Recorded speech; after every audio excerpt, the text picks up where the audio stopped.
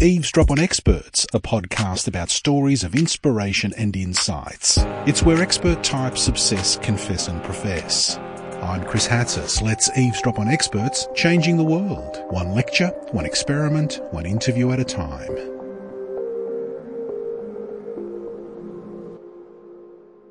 Take a deep breath in and out. There. Now you're aware of your breathing.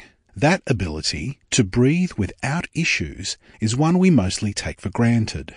Now imagine your ability to breathe has been compromised. You have an illness, and even worse, you're in a remote community with no access to electricity. So an oxygen mask is out of the question.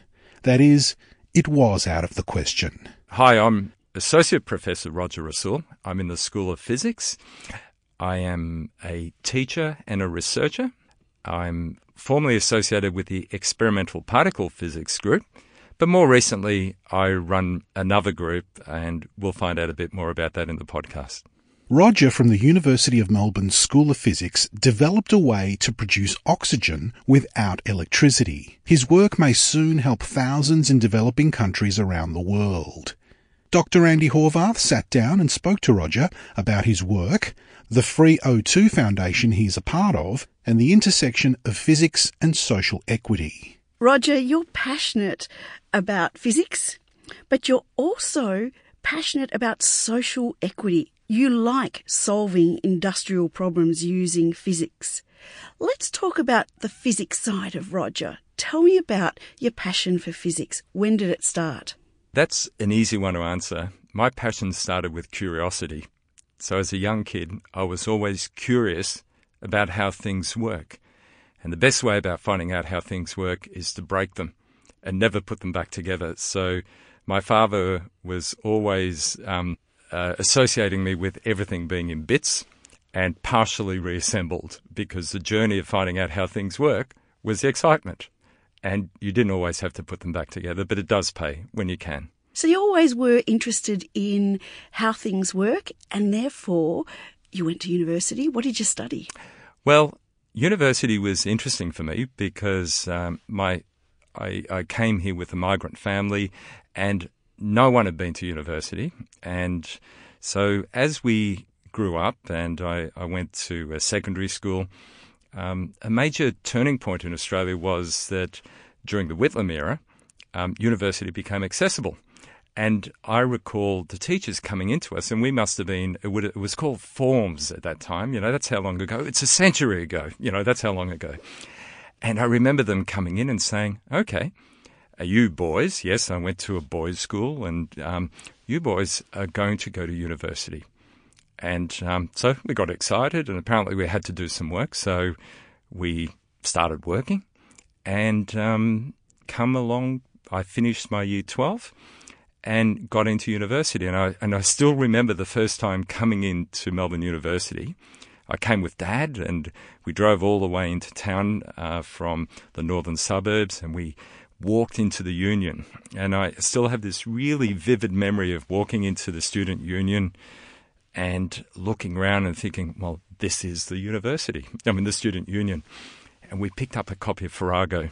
And that's Farrago, the magazine. The magazine, the Student Union. Magazine, yeah. And it was very risque because it had naked men and women in the magazine, pictures.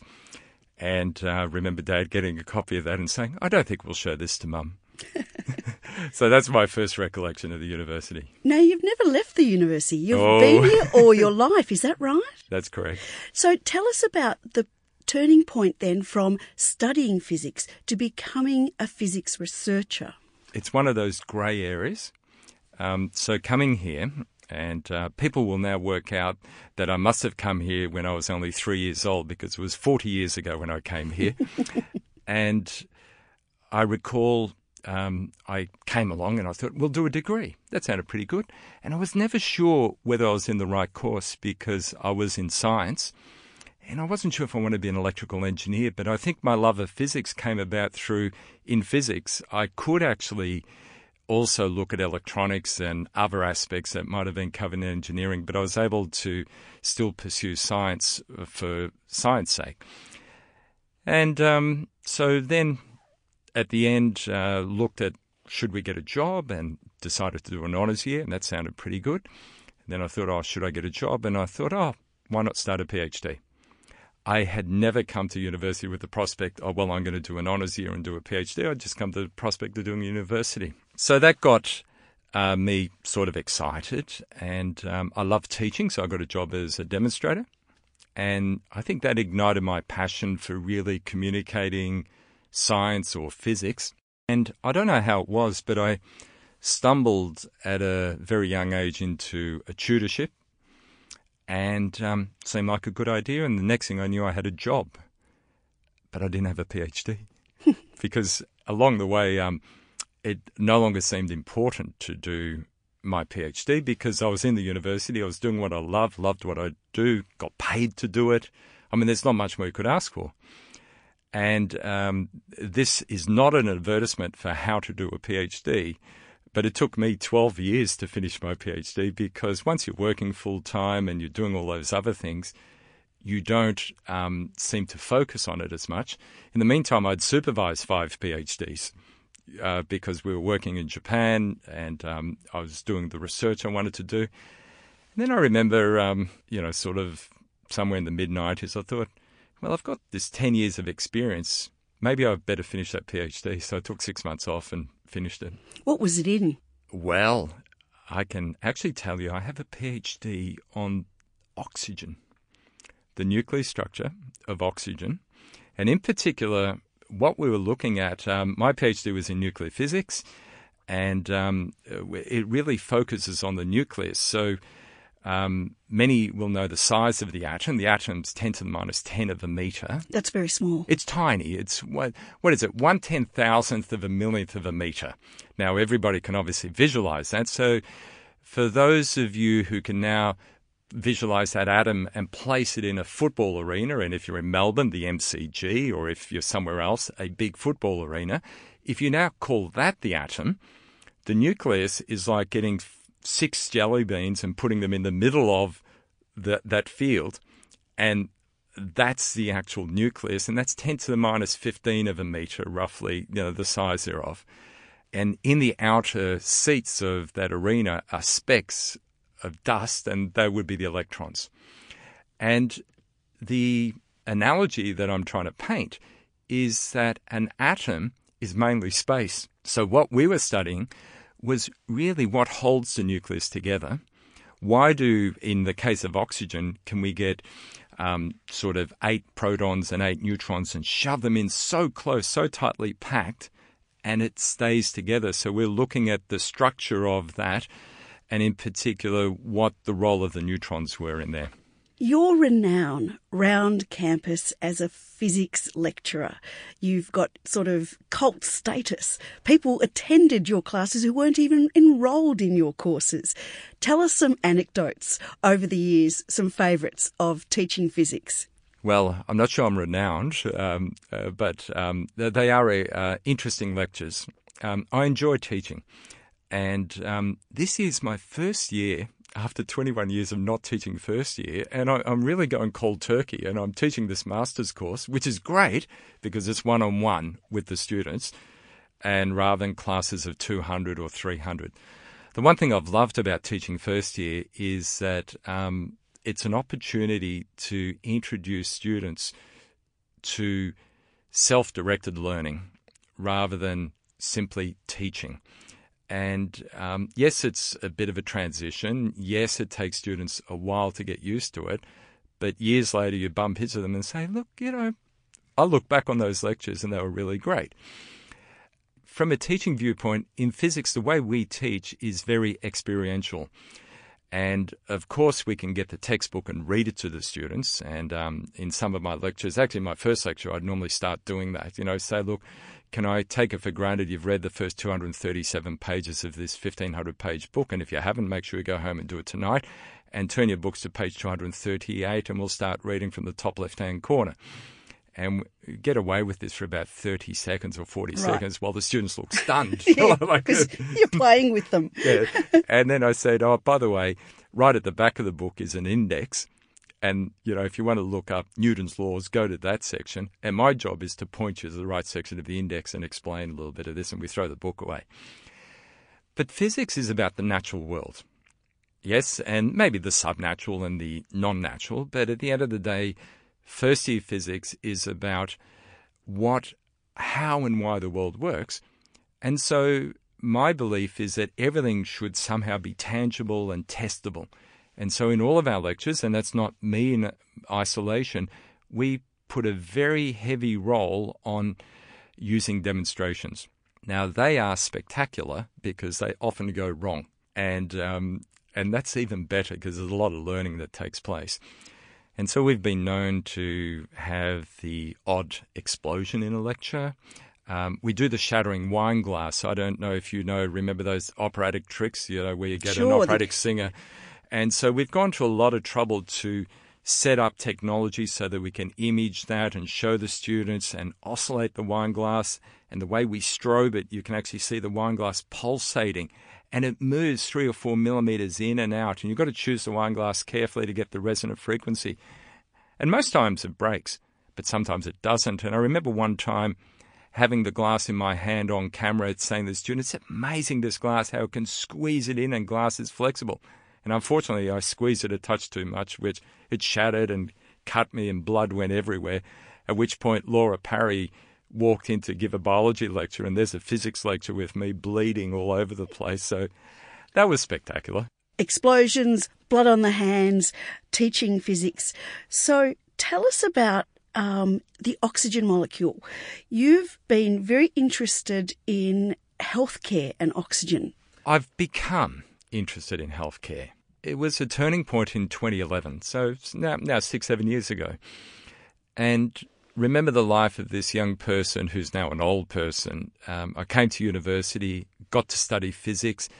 And when you're a physicist, you grow up thinking that you can solve every problem. I learned very early on working with industry that we could solve 80% of every problem.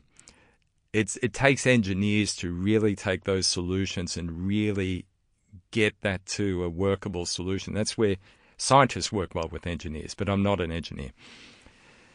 And my research work, I was fortunate to work at places like CERN, the Australian Synchrotron, Stanford, and we worked in very expensive experiments. We were always very ingenious and frugal, but budget was virtually no limit in the overall scheme of things. And in 2011, we were approached by some medical doctors to start looking at whether we could diagnose anemia. And we looked at some laser technology we had and digital imaging processing and whatever. And that relationship got us invited to what I will call a nerd fest, but it was really the No Limits Symposium held by the Nossal Institute, where Jim Black and other colleagues had got together all these global health specialists who were working in very difficult resource settings, and they presented some of the challenges they were dealing with to a team, an assembled audience of engineers and scientists, and what I call nerds. And our job was to sit there and become acquainted with what their problems were and use our wisdom to solve their problems. Brilliant. So basically people who had various problems said, let's ask physicists, see if they can see something we can't. And so problems like anemia, which is where you don't have enough either blood molecules or enough oxygen in your blood, is a major health problem. Yep. What happened next? Well, and you heard the word oxygen come up. The good thing was that my PhD was useless because it was a PhD on the structure of the nucleus rather than the MCG. Anyway, so as I mentioned, it was physicists and engineers, scientists. Maybe they even had some financiers there too, because at the end of the day, money solves many problems. So give me more money was normally the solution. Anyway, so this differed because often as scientists, you have a solution and you go looking for the problem. So this was quite clever. Reach out with problems and see who has solutions. And it was a key member of my team who came away, and we were originally tasked with trying to produce electricity in remote areas to run machines to produce oxygen. For healthcare. For healthcare in low resource settings, and I'll describe a bit of that possibly later. But let's assume you need oxygen. And so like most physicists, we just assume oxygen comes from somewhere. And we thought, okay, well, you cryogenically cool air and you separate the oxygen from the nitrogen. Yeah. Oh, is that how it works? Well, that's what we thought. Yeah. Anyway, so we rang a few hospitals and they told us, oh, we've got these little machines that you plug into the wall that make oxygen. So we said, oh, could we have one? And one of the companies gave us one, and we pulled it apart and had a look how it worked. And we were quite surprised. It was quite straightforward. You have a compressor like you could buy from Bunnings, or any hardware store, including Mitre 10. We don't want to promote any one hardware store. And then you have these two filters. And filters, and of course, those in the know will know they're not filters. They're adsorbent material, but they're zeolites. And by pushing air cleverly through these objects, you could separate nitrogen from the air. Air is 78% nitrogen, 21% oxygen, 1% argon, and the rest of other things. So you could be left with 95% pure oxygen. All you needed was to run the compressor. Mm-hmm. So these guys wanted the electricity to run the compressor, and we said, well, hang on, don't you just want oxygen? Why don't we just make oxygen for you? So rather than make electricity to make compressed air, our team proposed we could make oxygen. Now, we proposed.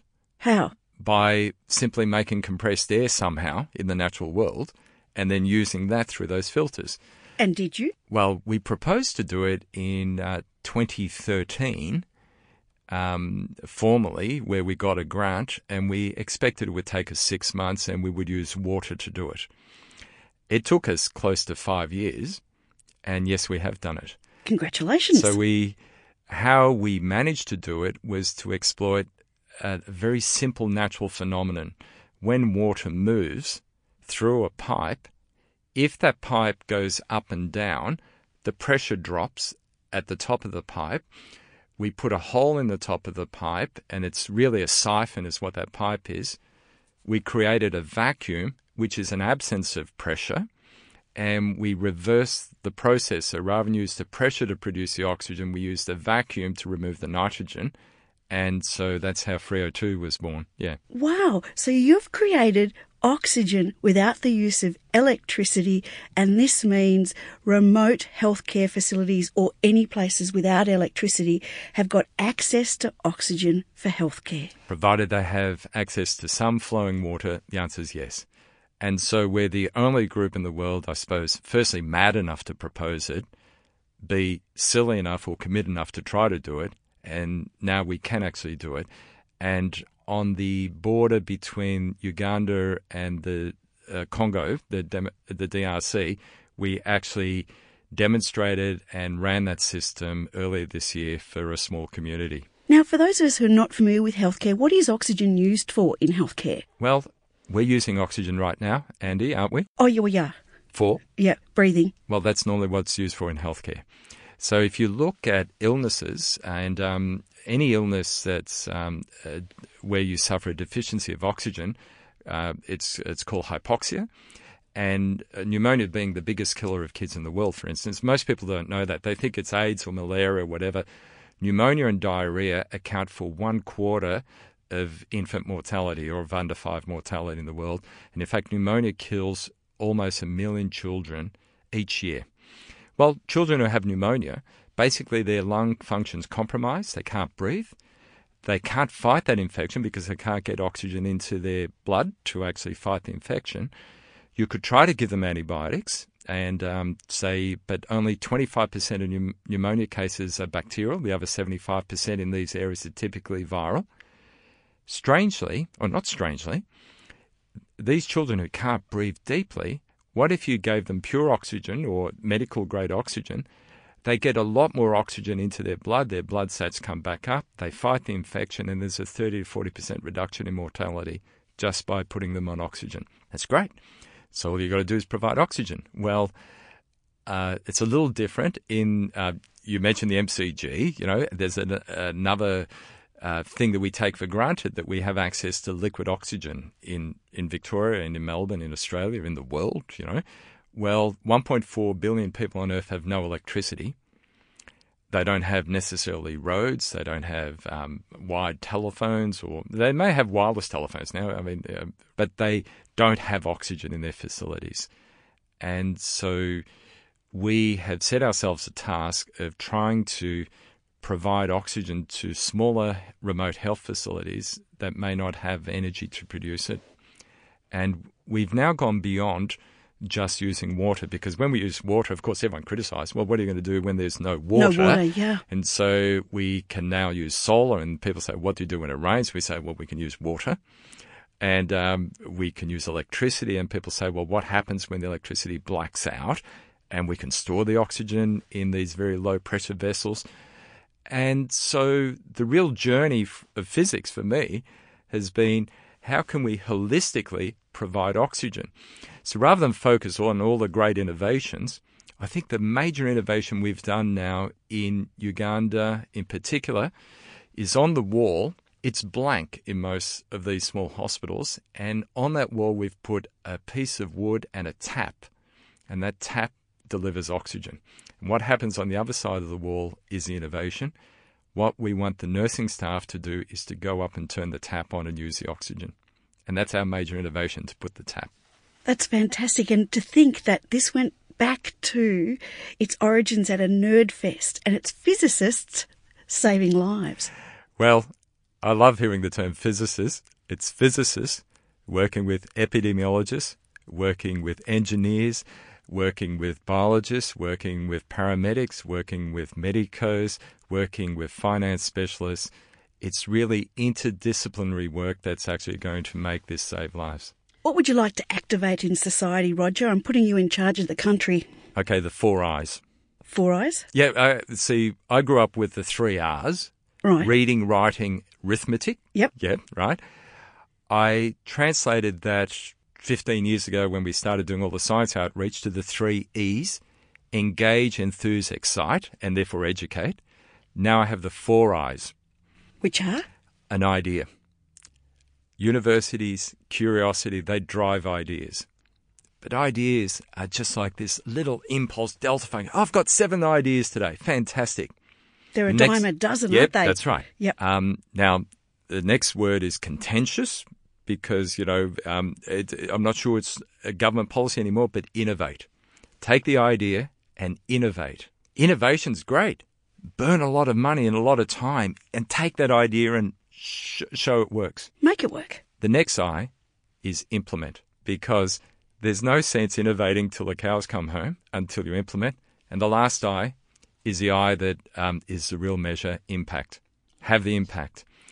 So in our work, our first idea started around 2011. That's when the Nerdfest was.